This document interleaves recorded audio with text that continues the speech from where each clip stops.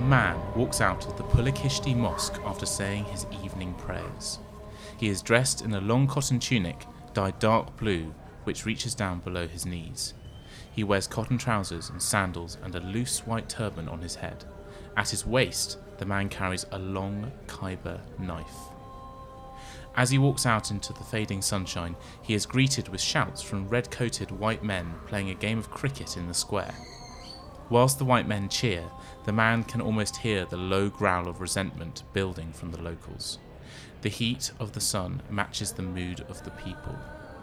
The man walks with purpose through the busy streets, teeming with sellers of spices, silks and furniture.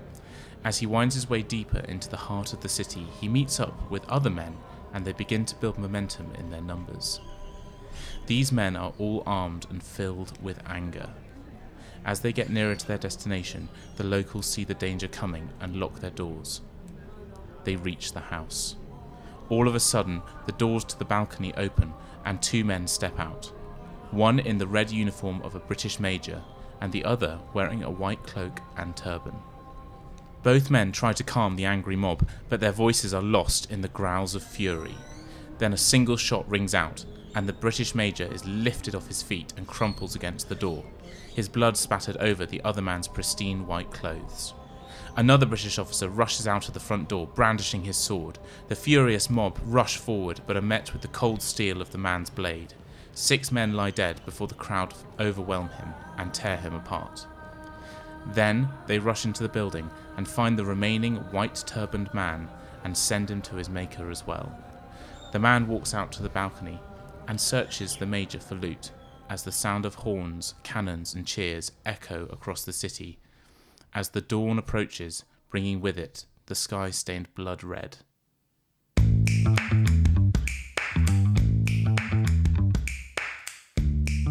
Hey guys, and welcome back to another episode of the Cloak and Dagger podcast. I'm your host, Will Davis Coleman, and as ever, I'm joined by my co-host, Patrick Courtney. Hey, Patch. Hey, Will. How are you doing?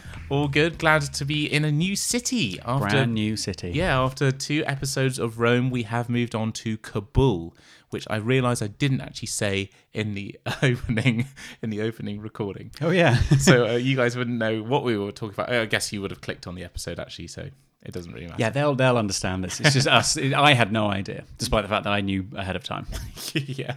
Anyway, yeah, so we're back again for a new pair of episodes on Kabul. I will go first this week, and then in 2 weeks' time, we'll have Patrick telling us about another story on this incredibly diverse city. It's a really, really interesting city, and one that we don't really get taught about that much, unfortunately, unless it's very modern politics. I think that's what most people's appreciation of that city will be.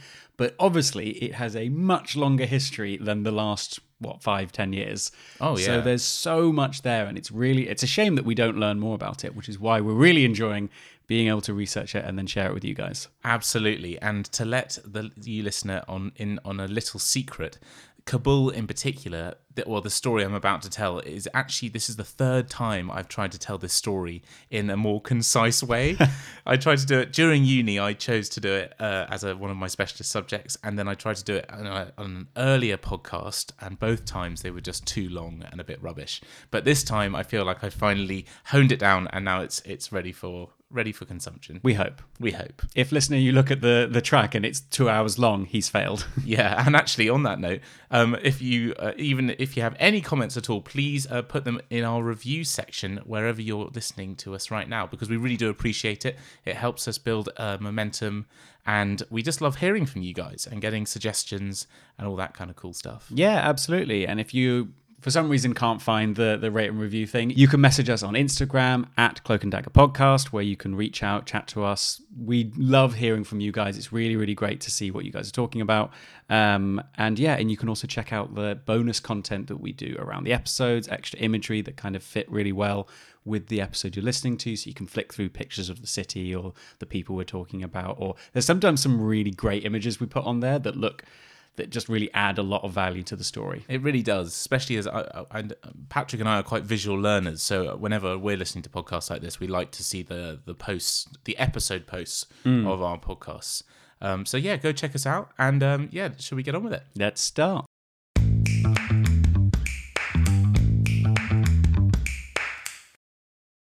right, so to kick us off into this new city, as always, we're going to have a quick history in a nutshell of Kabul. Is that what we're calling it? History in a nutshell? I'm not coining that, don't worry. It's just good. what I call it in my notes. Oh, right.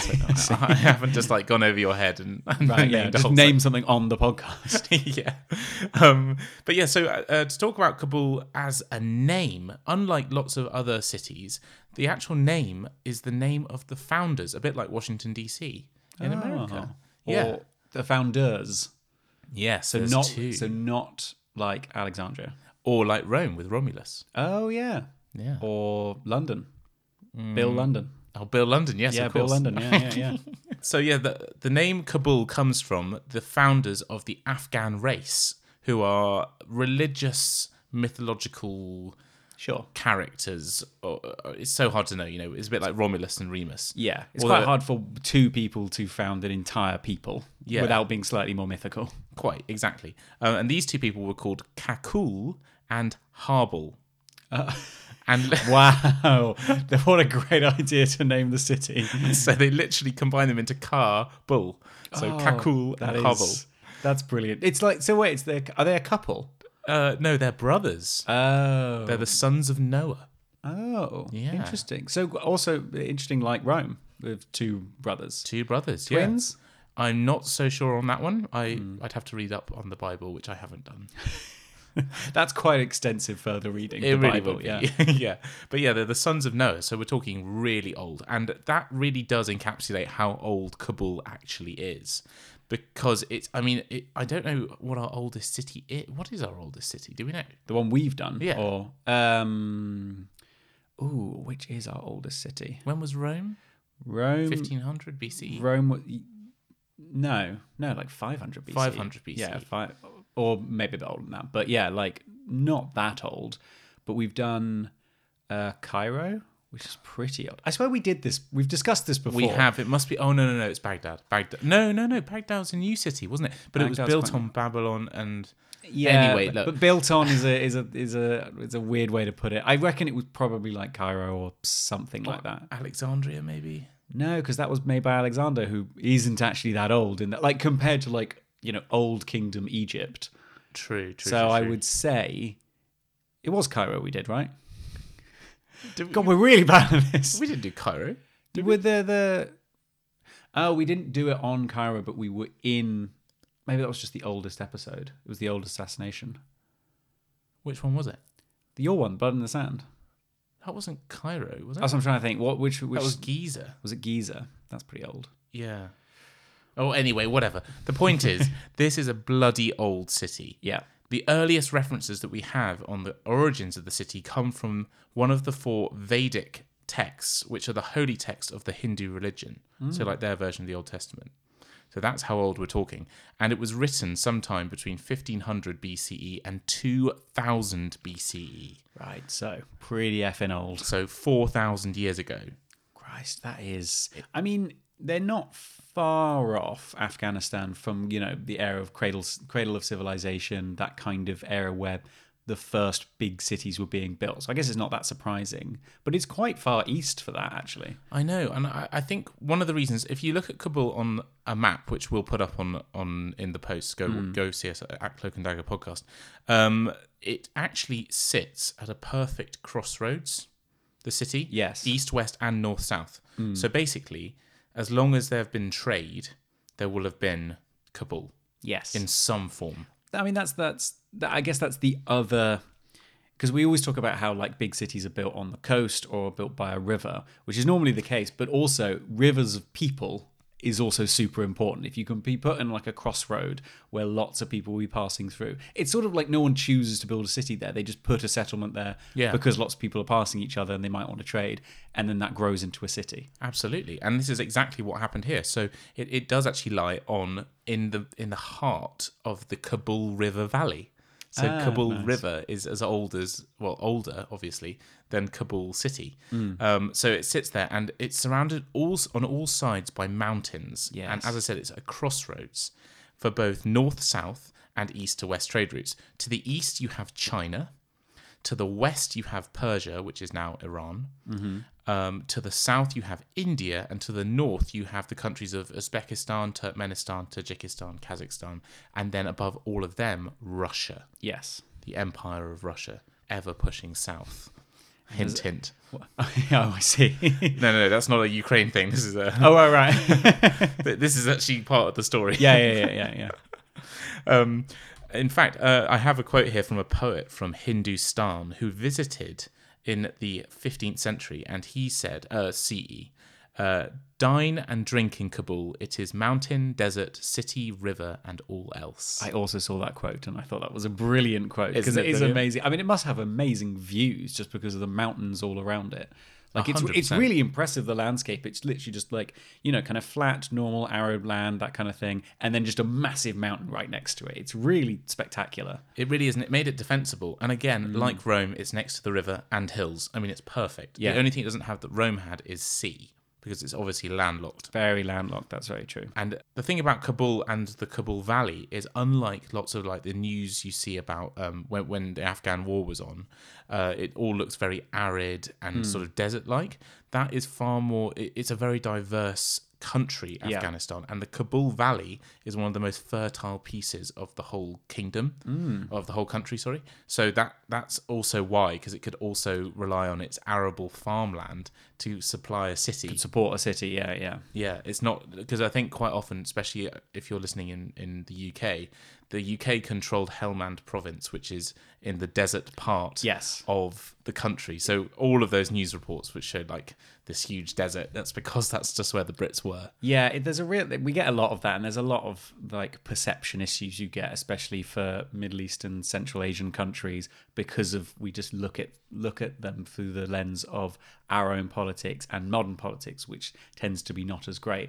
But that doesn't mean that's not what they were like throughout entire history. I mean, that's what we got with Baghdad, and I feel like it's the same thing with Kabul. These are amazing cities where, cities only really exist in places where there is lots of life and lots of food and lots of plenty, because you need all that to support a city. So it's kind of wrong to imagine these places as cities in like desolate wastelands or in dunes of a desert, anything like that.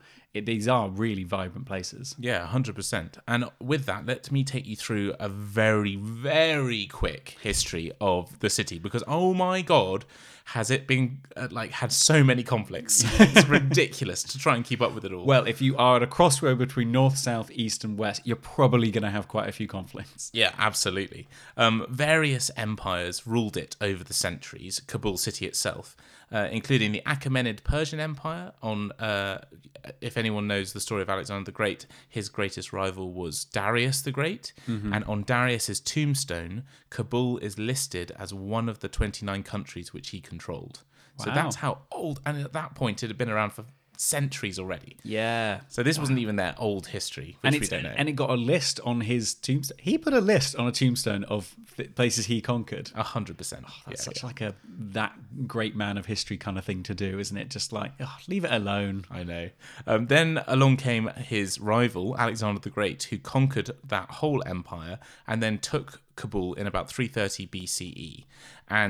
And then he settled many of his veterans in the area. So actually there was quite a lot of Macedonian, Bulgarian and Greek DNA heritage in the Afghan, in the hill tribes of Afghanistan. Wow. Because they settled there. And you do get quite pale-skinned Afghan tribes.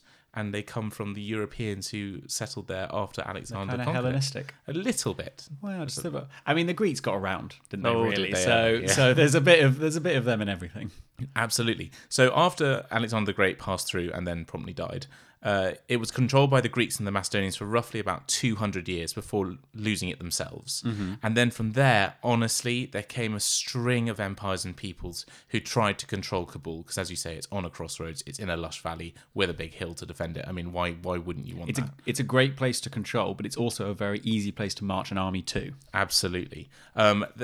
Just to really speed things along, the Islamic conquest finally reached up to Afghanistan. It started down in the in near where Mecca is today, so in Saudi Arabia, and it's been going up ever since. At that point, this spring of Islam, the Islamic spring kind of went all the way up from Mecca all the way up and eventually hit Afghanistan in 642 CE, but it took 200 years to convert just a portion of Kabul to Islam. Because the thing about Afghanistan and Kabul is that nothing changes unless the people want it to change, and very rarely do they actually like things to change. So yeah, it took a very long time for even a portion of Islamic religion to have a mainstay in Afghanistan. That's mad. I know, it's crazy. This then led to another stream of conquerors, including, are you ready? Here we go. The Samanids, the Ghaznavids, the Ghurids, the Khwarezmshahs, the Karlugids, and the Kajilis.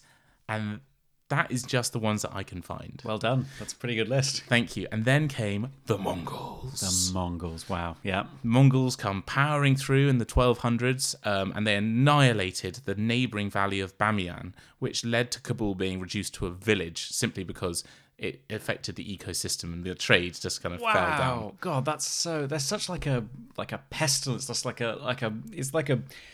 They're a force of nature. Cataclysmic event where just their presence in places causes this knock-on effect. So Kabul loses power because it destroys so much else that it's no longer an important place. Yeah, exactly. That's bizarre. It is bizarre.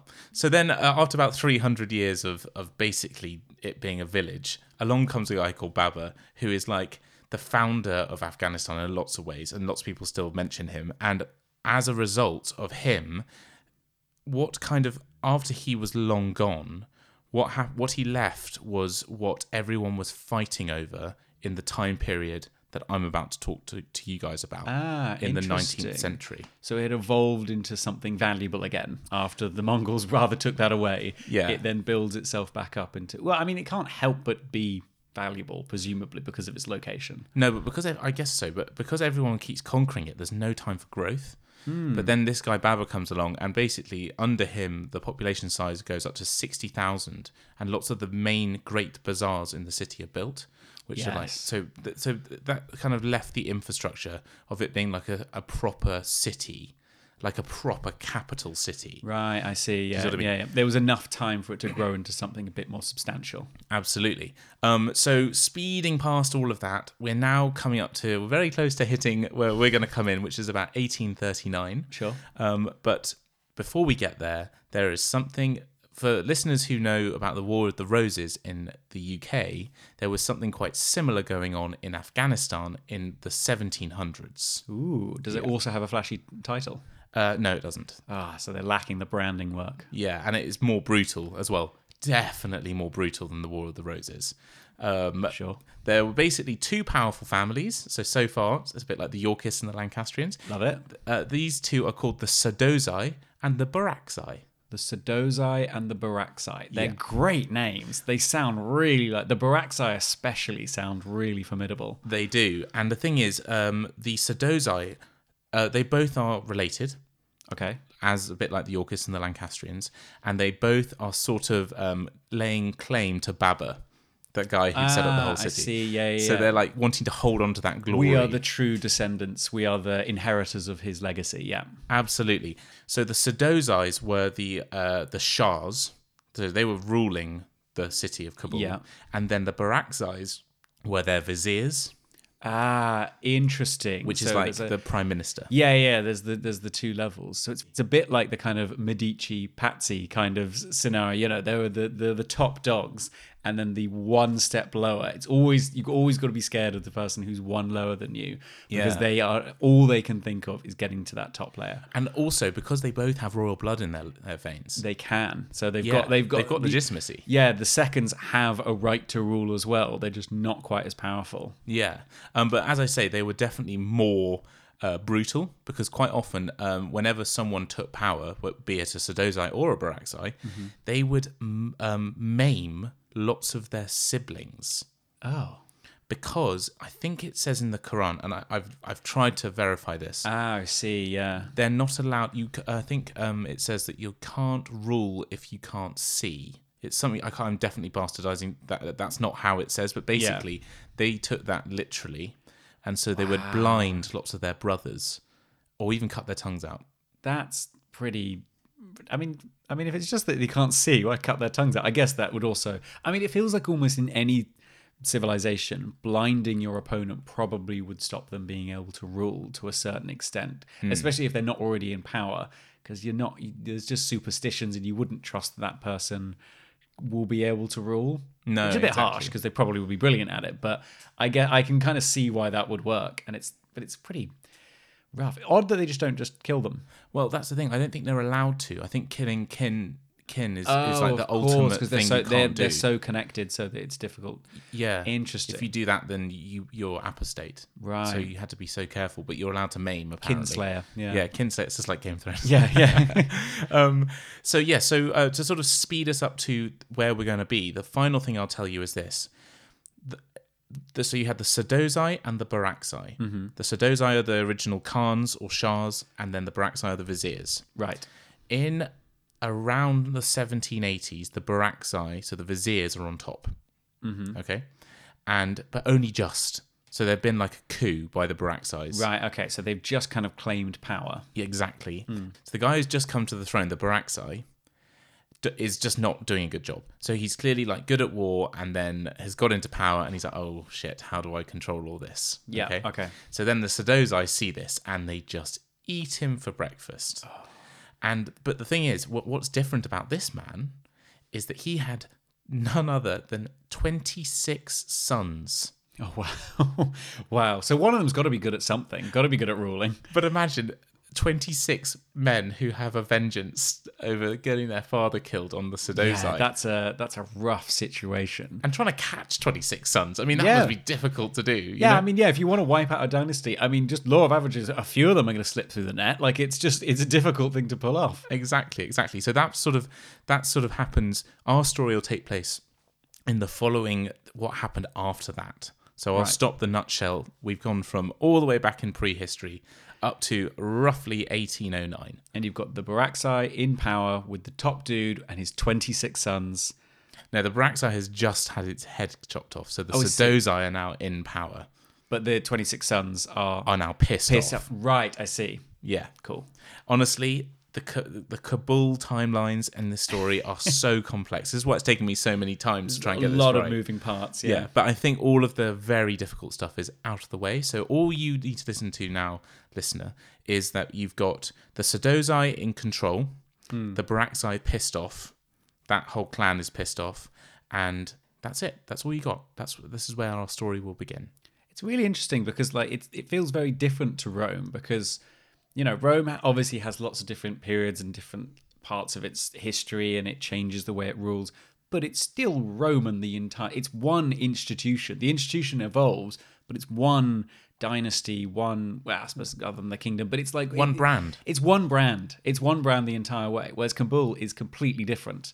It's changing brands all the time. It's the city kind of is eternal, but the rulers and the family that's controlling it changes who they consider themselves to be as well. It's not just, you know, a single state that has a new face on it. It's something else all the time. Yeah. It's interesting. Absolutely, it is.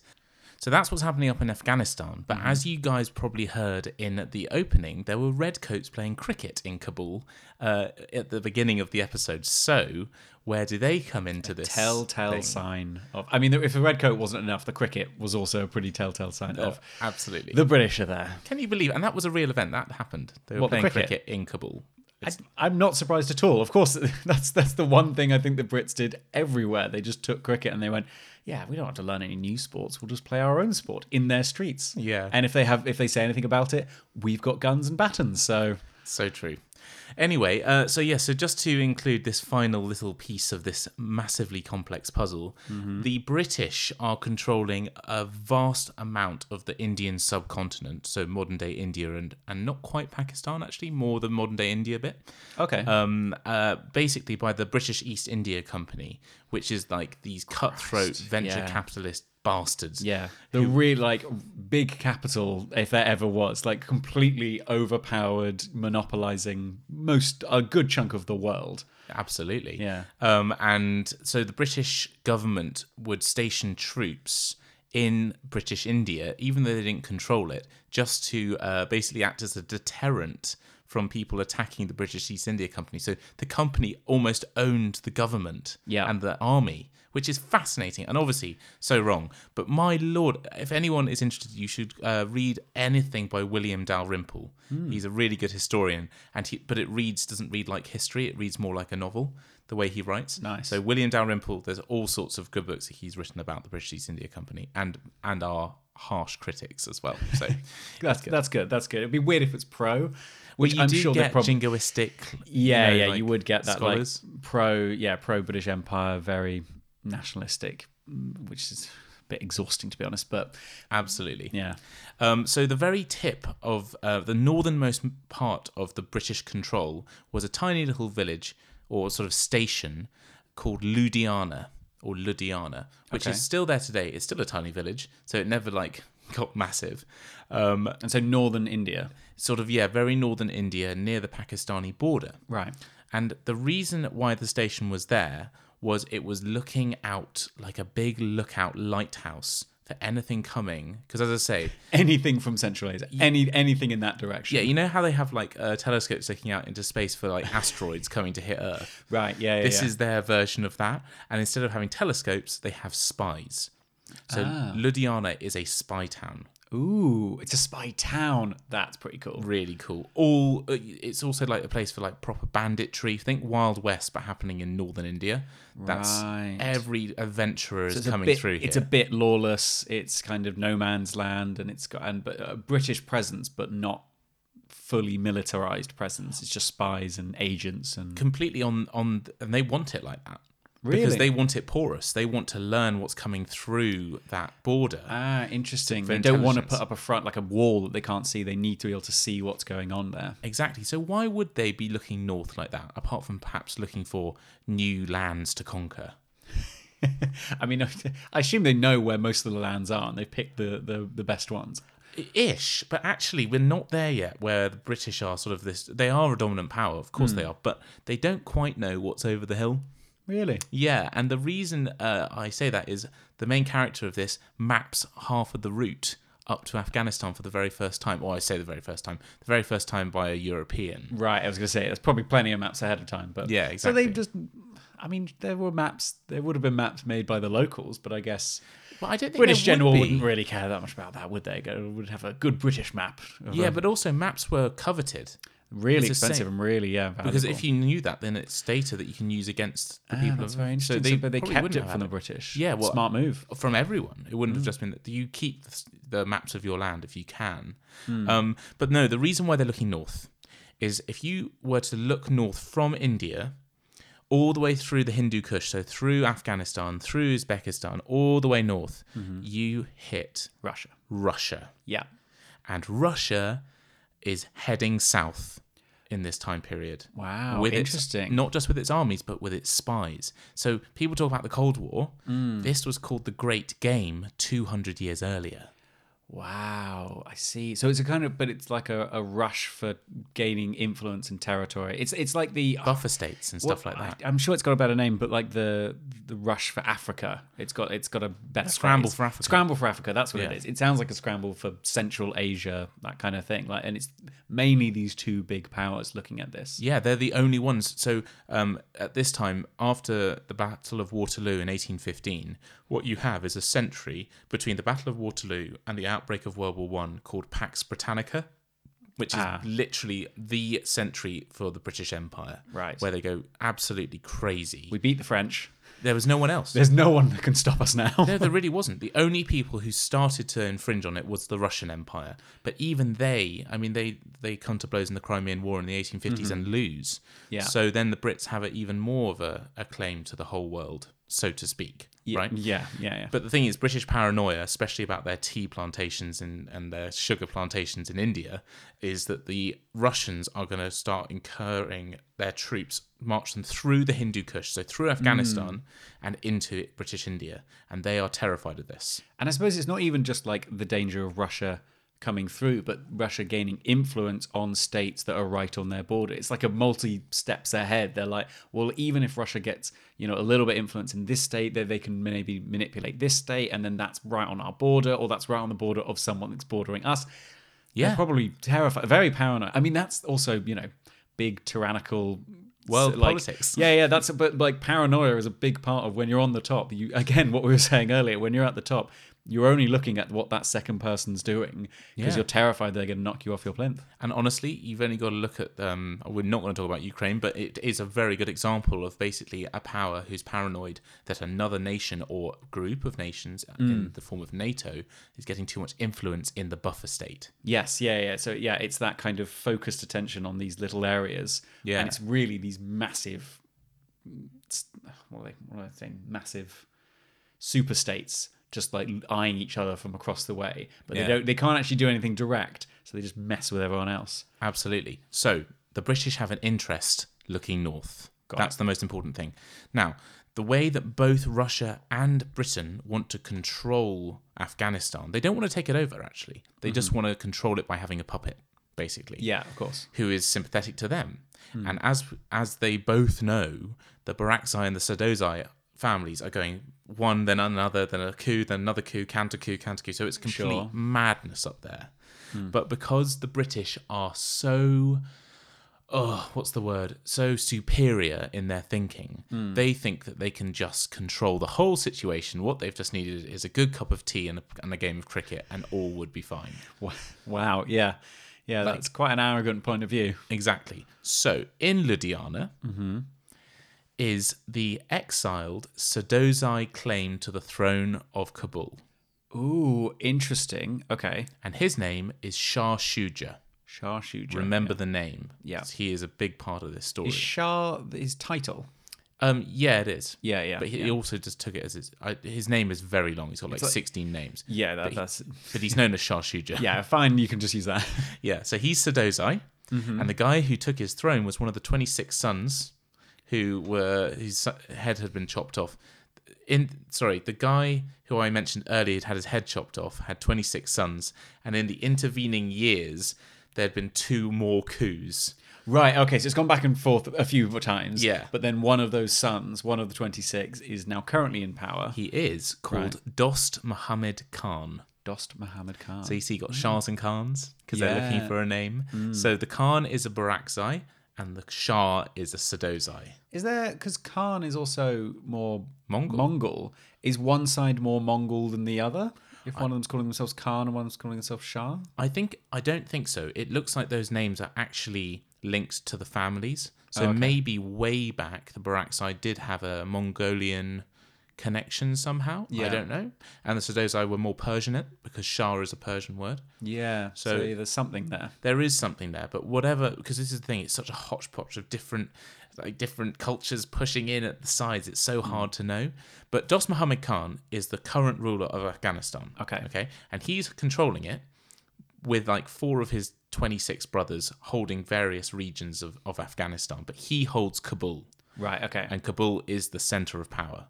So Dost Muhammad Khan doing quite a good job. Oh, nice. Shah Shuja is languishing, in Ludhiana in a private little palace, which on a state pension from the British. Oh, wow. God, that is such like a Western move to be like protecting and like giving comfort to these exiled rulers so that we could go, maybe they're a pretty good person to send in because they kind of like us quite a lot. Exactly. And that's exactly what has happened here. Shah Shuja, by the way, is known, one visitor to this palace noticed that all of his servants had missing earlobes, nostrils, and also other body parts, which we won't mention, because apparently he was a sadistic fuck.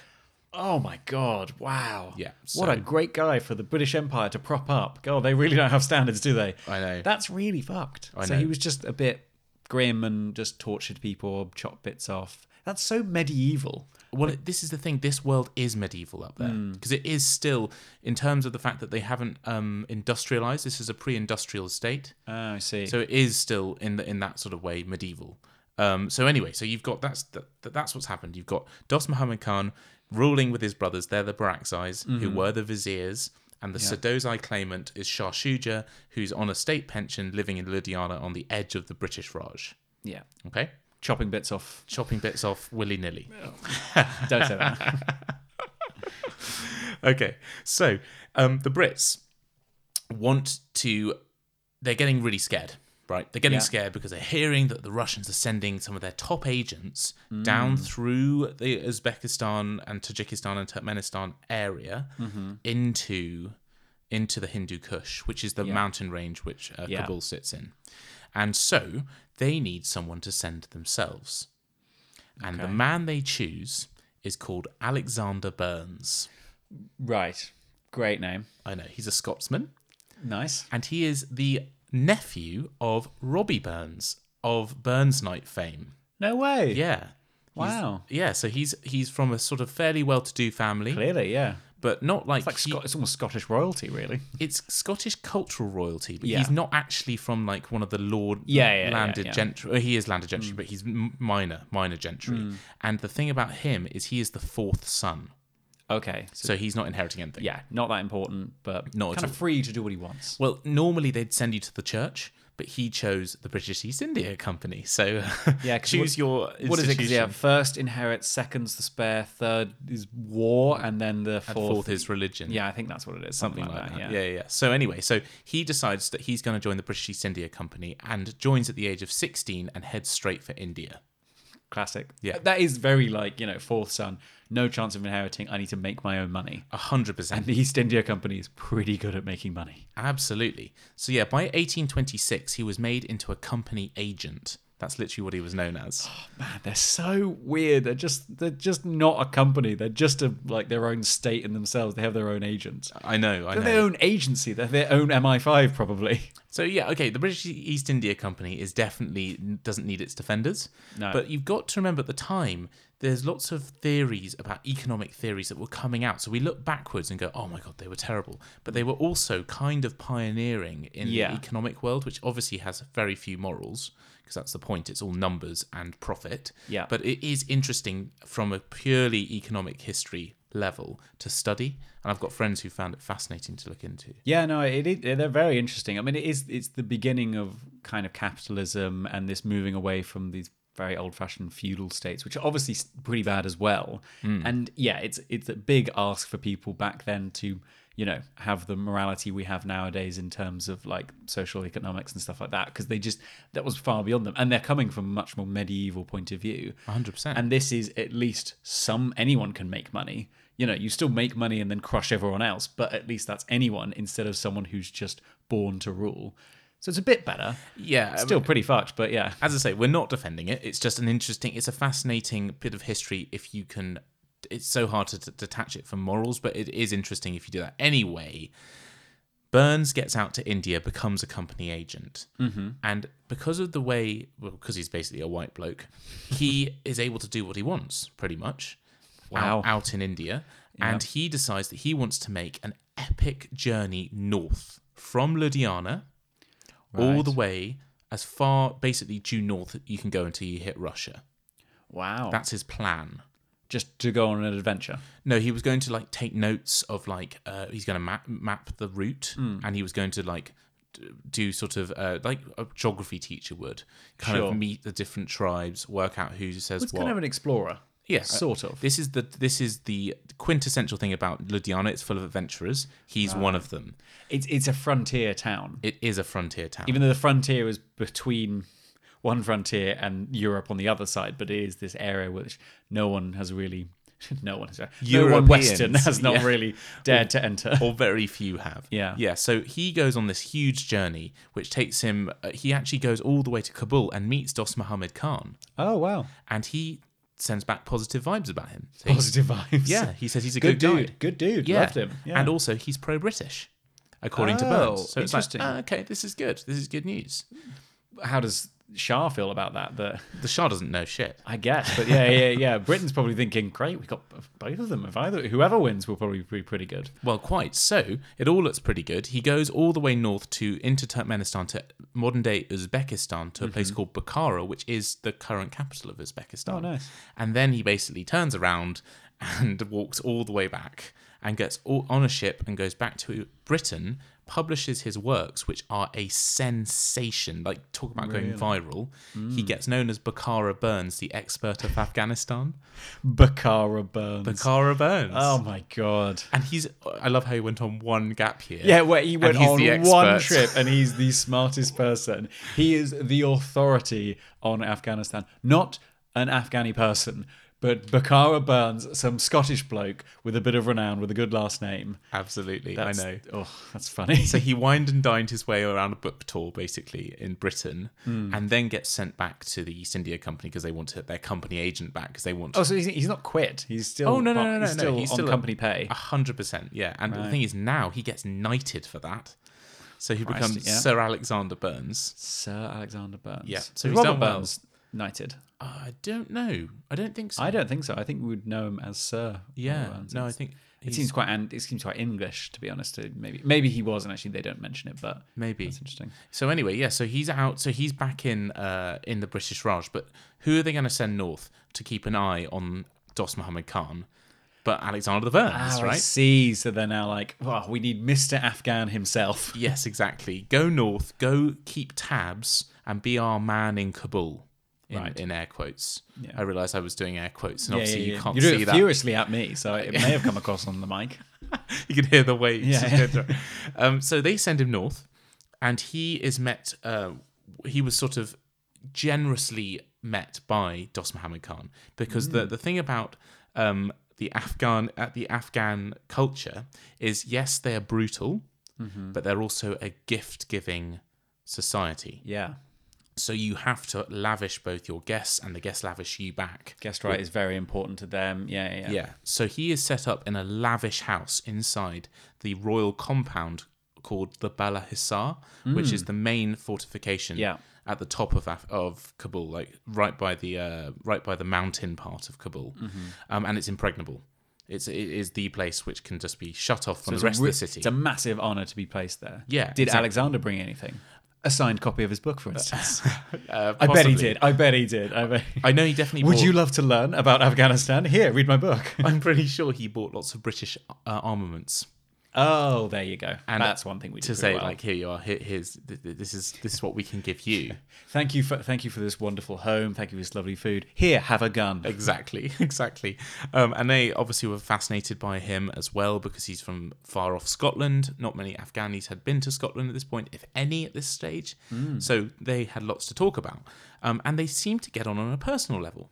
Oh. So all looking good so far for the British, especially. Okay, and Burns is there living it large, basically. Right. Okay, on the company dime and also the Khan's dime as well. So he's like double incoming. Wow, yeah, he's doing very well. Exactly. So after a few months of being up in Kabul, Burns is very happy and he thinks that Dost Muhammad Khan is totally pro-British. Who are the Russians anyway? We're all good. Yeah. Right? Nothing to worry about. So he sends back a full report, right, which lands on the desk of his superior officer, a man called McNatten. McNatten. Also Scottish? Also Scottish. Nice. This guy is a total bellend. Okay. I mean, seriously. Yeah. Oh, God, I really don't like this man. Anyway, he was the senior diplomat in Ludhiana. Okay. And he had the ear to the British East India Company and the British government. So okay. So is he part of the East India Company? They all are. Yeah, okay. Yeah. But is he like officially an officer? He's officially part of the British Army or British... He is, but he's like one of those people who buys a commission and never serves in it. So he's he's a diplomat to his core. So he's a corrupt, white, pot-bellied, like wearing a suit in the hottest weather. Mustached. Yeah, he has a moustache. He has complaining spectacles. about the locals. And having disregard for anyone who isn't British. Right, okay. This is the guy. I think I can picture that sort of person. I think it's quite easy to imagine that. And his name is McNatten. McNatten. Okay? So he receives his positive report, right? But the thing about McNatten is he likes Shah Shuja.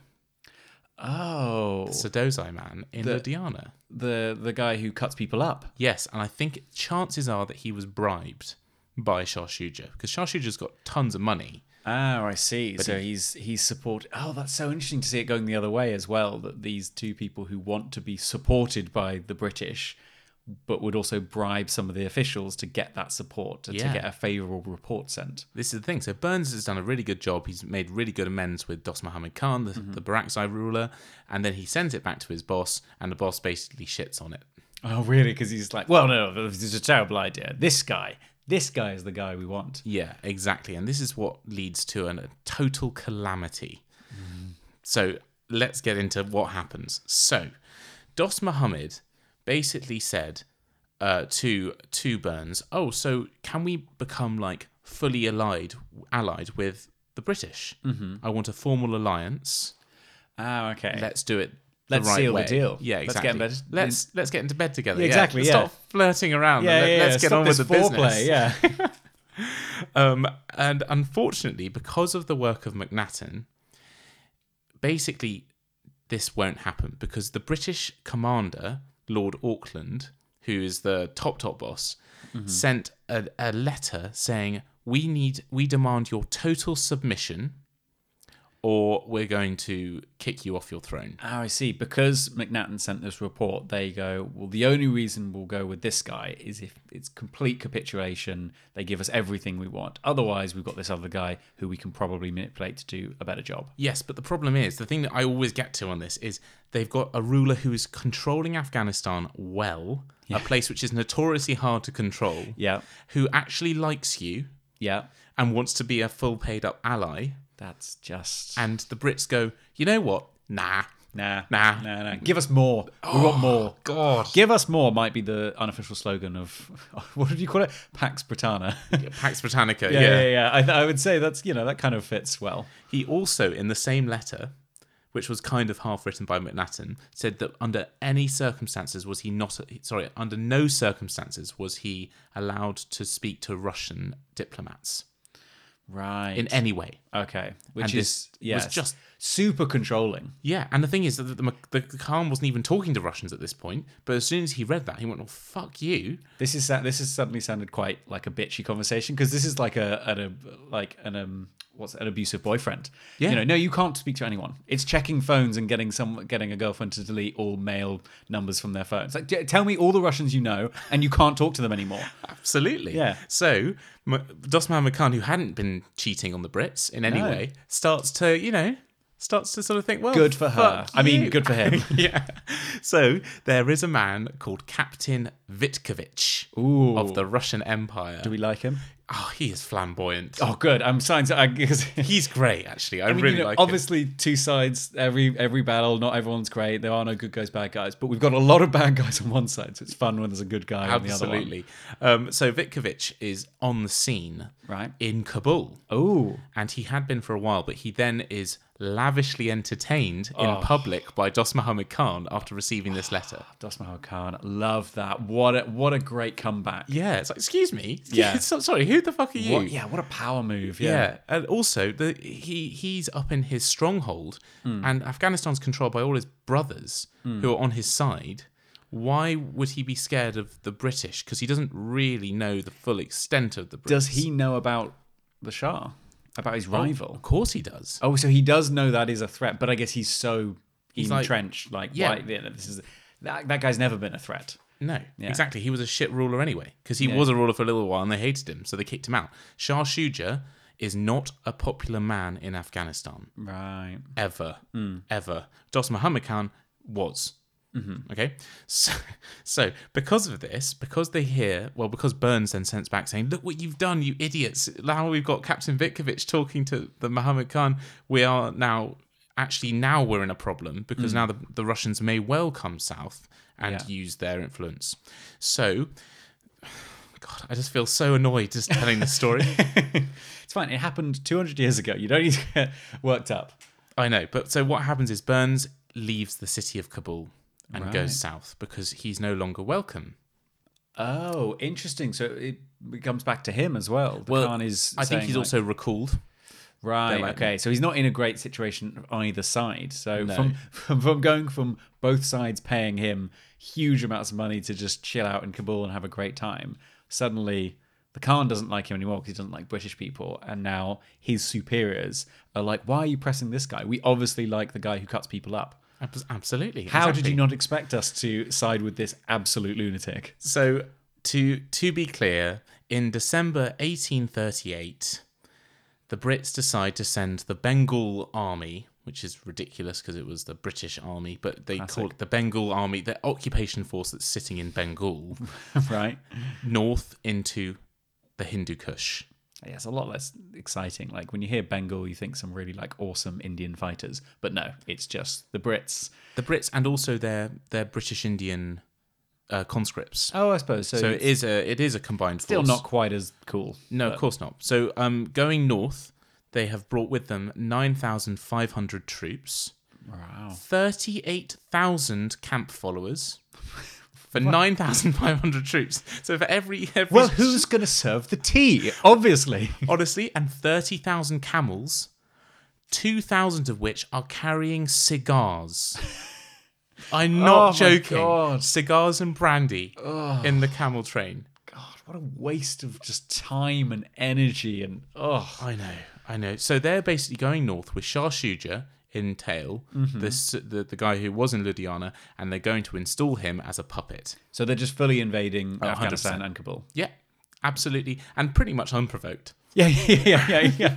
Oh, that's again very like manipulative boyfriend. You know, going to the nuclear level at the hint of your girlfriend speaking to someone else when it's entirely your fault they did that because of your ridiculous paranoia. Yeah, 100%. What a their metaphor's really working in I this. know, actually, I'm loving yeah. the metaphor. I never thought of it that way, but it's so true. It really fits. Toxic masculinity. Exactly. So after the thing is about the Brits is they're very good at conquering. Okay, and even Afghanistan, which is really difficult to conquer, as we know in modern times, they actually do a really good job. And in 9 months, with very few casualties, they've entered Kabul. Are they quite technologically superior? They are, but in a really kind of cool way. The British Engineering Corps are yes. fucking sick at building bridges and also undermining huge fortifications because, of course, they're still, as we say, medieval in terms of a society, in terms they've got massive walls, they're castles, essentially. Yeah. And you've got these British engineers who are finding ingenious ways of getting into them. Ah, I see. So they manage to, like, sort of sneak their way. Right, so it's Clever. It's clever. Clever movement, and also like logistics, because it's now these like huge armies, and that's always been like a big deal in most armies of like, like the logistical considerations are pretty much as important, if not even a little bit more important than the kind of tactics and strategy. Yeah. And I guess that's what the British are very good at this point, because they've been doing it for so long, and these are professional soldiers. No, they are. So it's, you know, they're very well established here. In drill as well, like Yeah. they're disciplined men mostly. Anyway, so they get all the way into Kabul, and before they get to Kabul, Dost Muhammad Khan leaves Kabul and rushes off into the hills.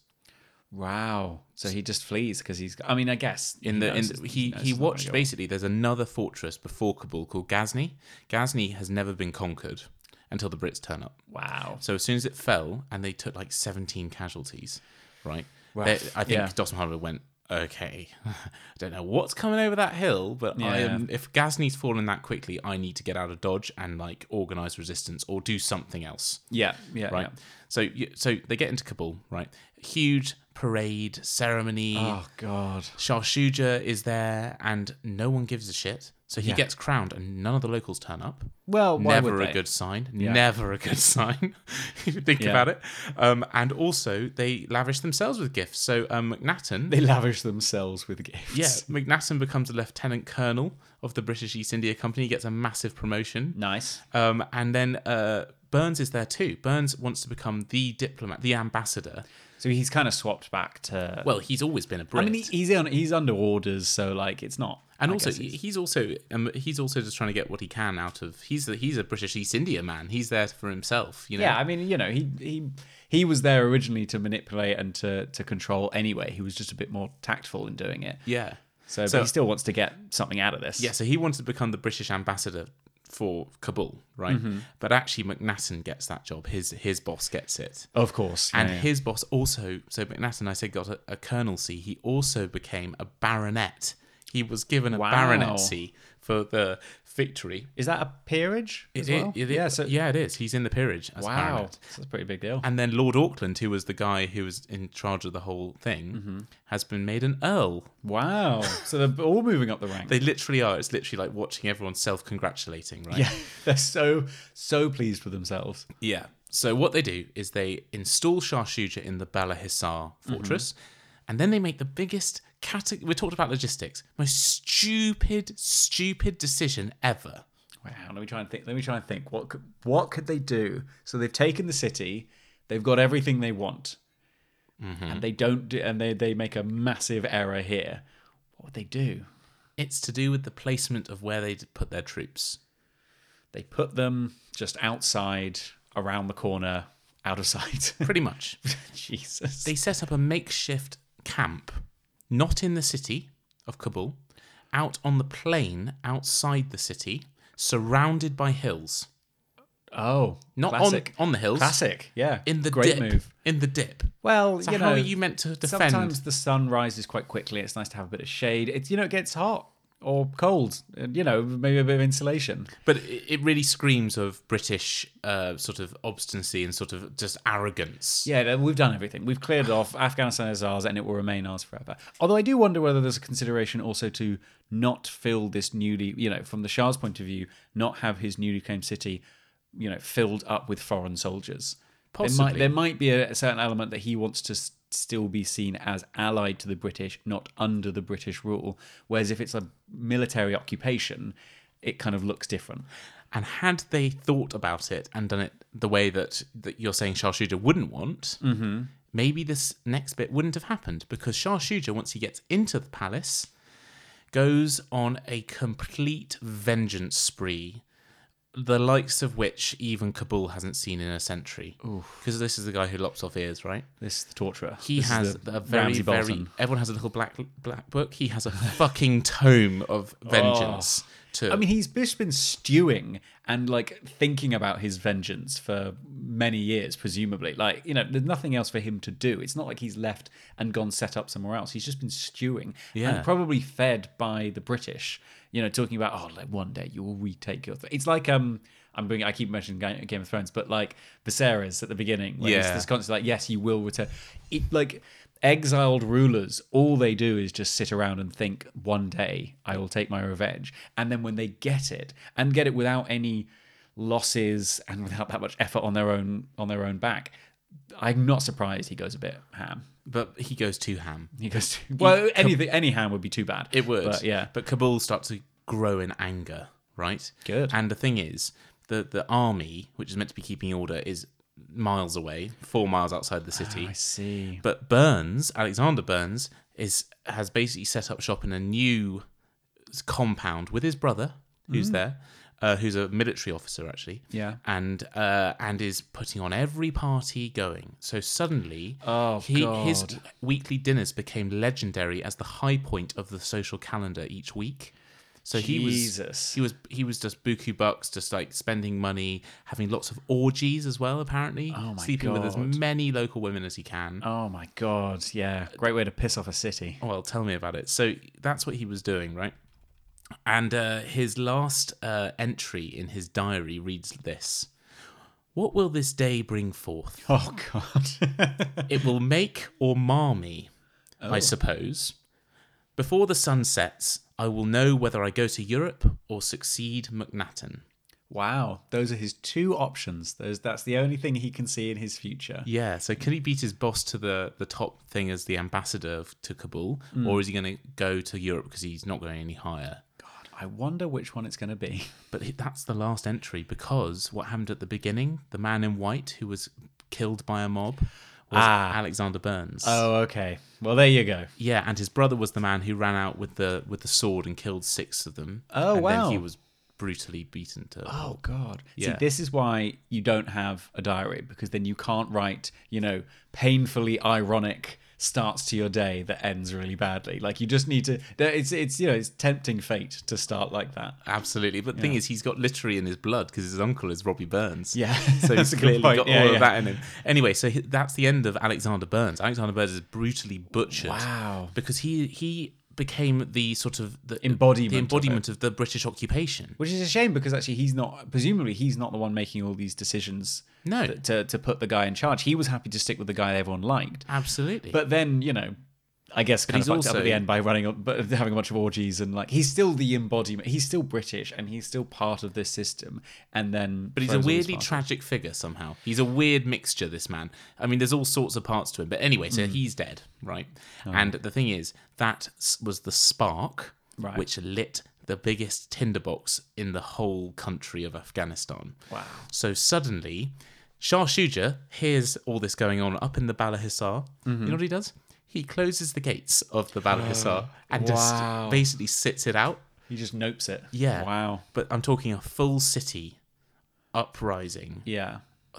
Tens of thousands mob starts to converge on the British camp, which is in a terribly difficult place to defend, right? And they probably don't have lookouts looking towards the city. They're just watching out to see if the Khan comes back. Absolutely. Or just having tea and doing nothing. In the meantime, by the way, they also sent back about half of the army back down to Bengal. But they don't need it anymore, do they? Exactly. Why would they need it? So of the 9,500 men and the 38,000 camp followers, so what's that?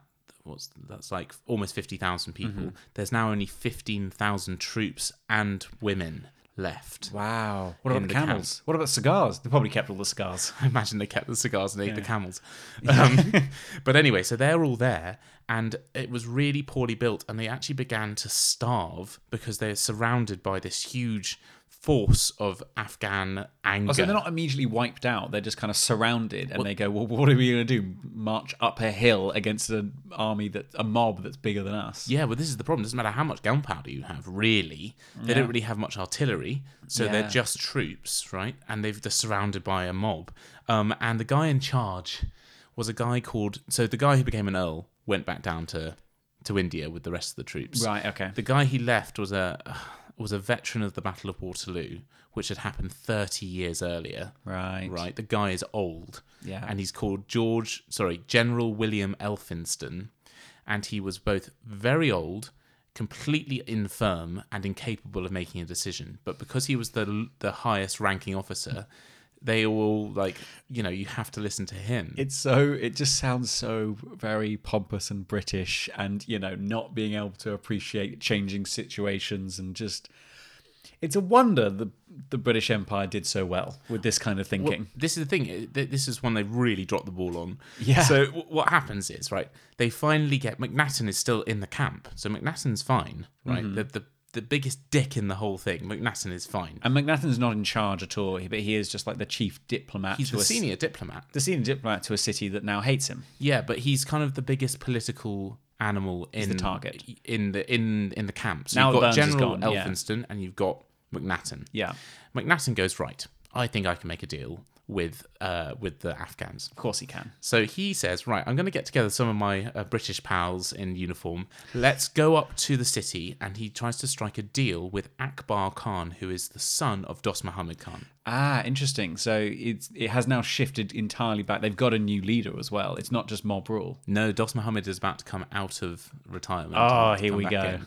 So what happens is he goes to meet Akbar Khan by the Kabul River, and all was going well until Akbar gave a signal and has all of the army officers who McNassan came with butchered in front of him with axes.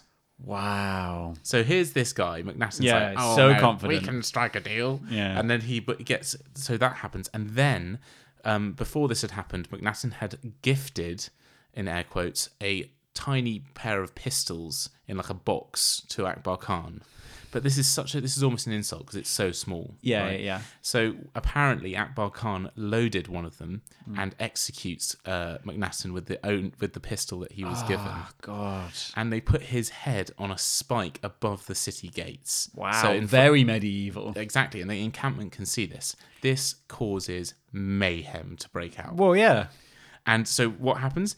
The British start to try and do a fighting retreat back to India from Afghanistan. Think how far that is. That's a long way, and they're currently surrounded and in a valley, in a little dip. Absolutely. So they start to move, and they are given free passage in air quotes by the Afghans, apparently, right? But as soon as they're out of sight of Kabul, the city, all those tribes which had been controlled so well by Dost Muhammad were now like in they're in their own war. They have their own territories, and none of them are listening to their overlords. So they pick apart the British all the way back to India. Oh, man. And it comes to a head in the Khyber Pass.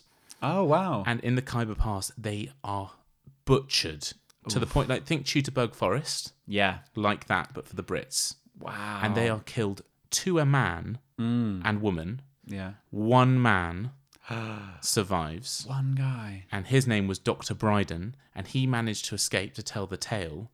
And he was, of the 15,000 who'd left Kabul, he was the one survivor. Jeez. And he just got back on a dead horse almost. Oh, my God. Anyway, What a horrible experience. But, like, it's interesting, yeah. So suddenly, like, they've taken over this place, they're in charge, they leave a force, and then in an evening, the entire country becomes enemy territory, and they start fleeing. Absolutely. Oh, terrible. And so what happened, you might ask, to Shah Shuja? So Shah I Shuja, was going to say, yeah, he presumably locked up and he was fine. Yeah, so he was up there feeling fine, and before Dost Muhammad's not back yet, he's still in the hills. But his son's there. His son's around, but he's like in charge of trying to kill off the Brits as they leave that's the country. that's the threat. That's the worst thing. Yeah. So he kind of goes, okay. I think he's in there for like he's in there for 2 months. Wow. And got supplies. And this is a complex, so it's not just a building. It's they probably had its own bakery. And They're fully stocked. Yeah. So 2 months later, he finally leaves his fortress to do a troop review on parade. He still thinks he's in charge. Well, because no one's told him otherwise. and so he literally seats himself on a throne, right, and watches his men marching past. You can imagine it, right? His men. Well, right. There's air quotes there. And he was shot through the head by his own godson. Oh, what? His own godson? His godson, I don't know why it was his godson, but his godson shoots him through the head, and he strips his godfather of his jewels and then kicks him into a ditch. Wow. And that's how Shah Shuja, that's the end of Shah Shuja. God, they all come to a pretty awful end. Yep. And then what about old Dost Muhammad? Yeah. So Dost Muhammad then, it turns out he had fled into the hills and then gone to Ludhiana and got a pension from the British Raj again, just how Shah Shuja had.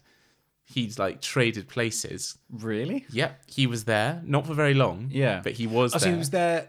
Oh, I see. He was there while the British were in control, but then presumably got out of Dodge before his son and his city revolted against the British. News doesn't travel that fast. Oh, wow. So he didn't know that was happening. So while the followers of the Khan and his son were butchering McNatton and his men and then just hunting the British down and chasing them out of their city to a man, Dost Muhammad Khan is just, sipping tea under the British pay. Yeah, entirely. That's a baller move. I know, right? And so then what happens? He goes back up there, reinstalls himself as king of Afghanistan, whatever, and he rules for 20 years and even expanded the kingdom's territories. What a move! I know. And the Russians never really got that far anyway. Really? So it was all for fucking nothing. This is the problem. The whole thing is for nothing. And I'm going to finish this because I know it's been a long one. So I'm going to finish this on a quote from Rudyard Kipling. Okay, great. Okay. When you're wounded and left on Afghanistan's plains and the women come out to cut up what remains, just roll to your rifle and blow out your brains and go to your God like a soldier. Wow. Because that's the best you can do. All you can hope for. If you're up in Afghanistan. Death. Yeah.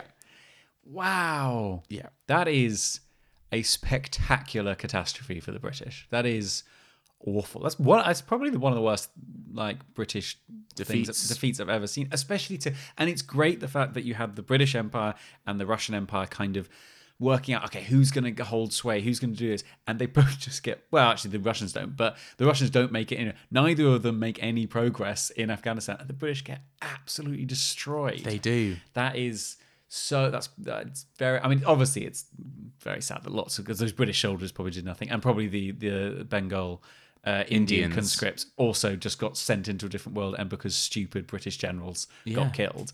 But yeah, the arrogance and just the the pomposity of it all and just come crashing down around them. Absolutely. And so it feels so familiar, them installing this like, British controlled, influenced leader who doesn't actually doesn't have a good job and then is overthrown. Yeah. That's a very common history. It is, and I wish people would learn from history because it never works. Nope. And the thing is, if they've done any history on Afghanistan, there are so many attempts to control this area, and it's febrile. You can't control it. Yeah. Even the Afghans can't control it. No. And that's okay. It's almost the beauty of the country is it can't be controlled. Yeah. So leave it alone. The people will do what they will. Exactly. I had lots and lots of sources on this, but the main one to say is Ben McIntyre wrote a book on a man called Josiah Harlan, who's a whole other story which we won't go into.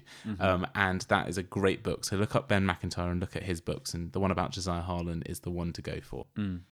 So, Patrick, what is happening in your episode of Kabul coming out in 2 weeks' time? So, in 2 weeks' time, we will be journeying backwards in time. And if you were interested in a particular part of Will's run through history, then you'll be very excited because we will be looking at Baba, the guy who you rushed through a little bit. I'm quite glad you did, because he is a very interesting guy and is the descendant of both the Afghan rulers that we were talking about in this episode. Absolutely. So we will kind of see what is the inheritance they're trying to claim. Lay claim to. Lay claim to. What is that? Why do they believe they can rule? Well, this guy is that guy. So we will be learning all about him in 2 weeks' time. Brilliant. Well, thanks so much for listening, guys. As always, it's a pleasure. And we'll be in touch soon. Thank you. Yeah, thanks so much.